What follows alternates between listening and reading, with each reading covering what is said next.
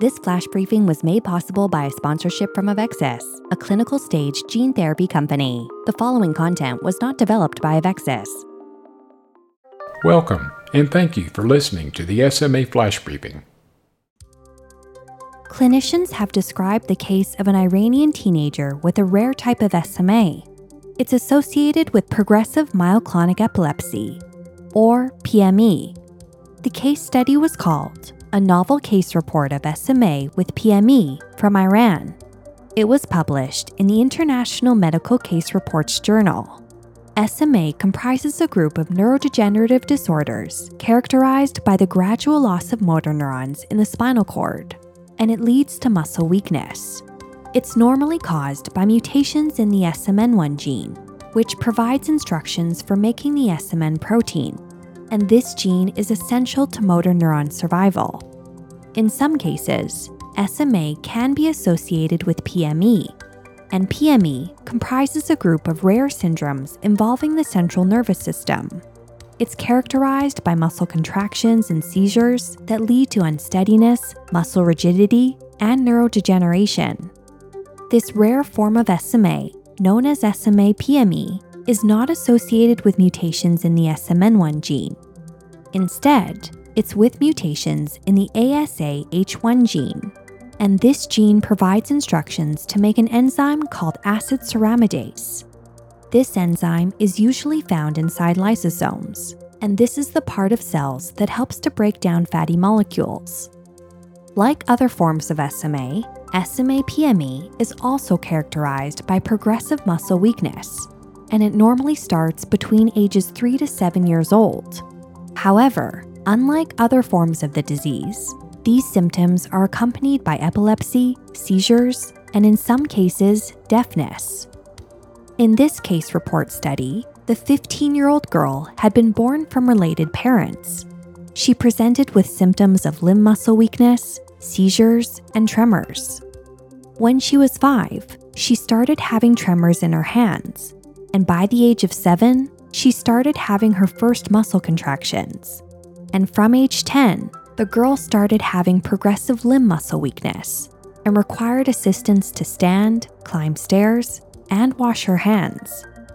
Physical examination showed that the patient had limb muscle weakness, especially in the upper arms, hips, and knees. Genetic analysis that was performed afterward revealed that the girl carried 2 copies of a genetic mutation in the ASAH1 gene, and this was present in both parents. Biochemical analysis also confirmed that the girl had a slight reduction in the activity of acid ceramidase.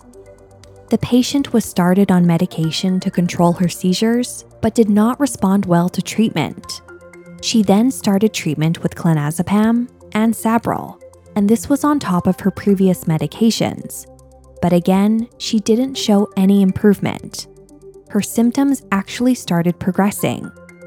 Managing seizures, tremors, or deafness are the only treatments that could be considered for this condition, although utilizing a powered wheelchair or other devices would probably improve balance. Things like epilepsy episodes, nutritional status, muscle strength, respiratory function, and mobility capacity should all be intermittently evaluated. Now, the girl is currently receiving treatment with a recombinant enzyme therapy. In conclusion, SMA PME should be suspected if a child has onset of weakness at an average of age 5 and has any epileptic or myoclonic episodes that don't respond to medication, and a diagnosis can be confirmed by evidence of chronic denervation, seizures, tissue abnormalities, and an absence of mutations in the SMN1 gene. Coming up next, Perspectives from SMA News Today Forums moderator, Deanne Runge. Are you interested in learning more about the latest treatment for spinal muscular atrophy? Visit treatsma.com to see how this treatment works, hear about family stories, and learn about the steps to starting treatment. Visit treatsma.com.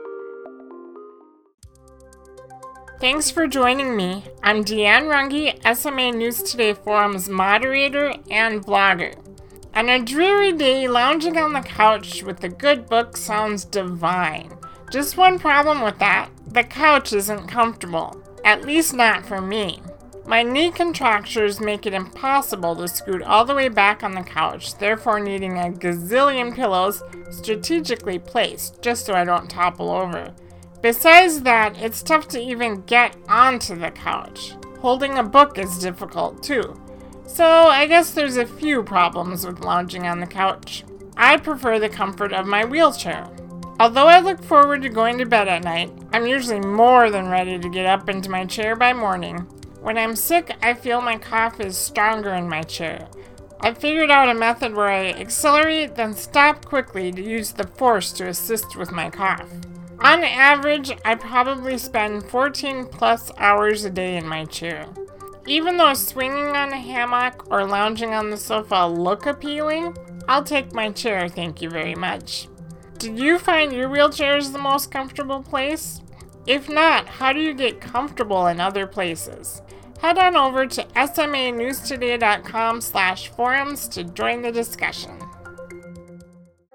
The information in our flash briefings and podcasts are provided for informational and educational purposes only. Be sure to tune in daily to SMA News Today for the latest news and perspectives regarding the disease. All of our podcast and flash briefings can be found on our website at www.smanewstoday.com.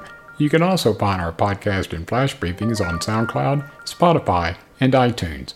And be sure to follow us on our Instagram and Facebook page as well. I'm Michael Morale, Senior Director of Multi-Channel Content for SMA News Today.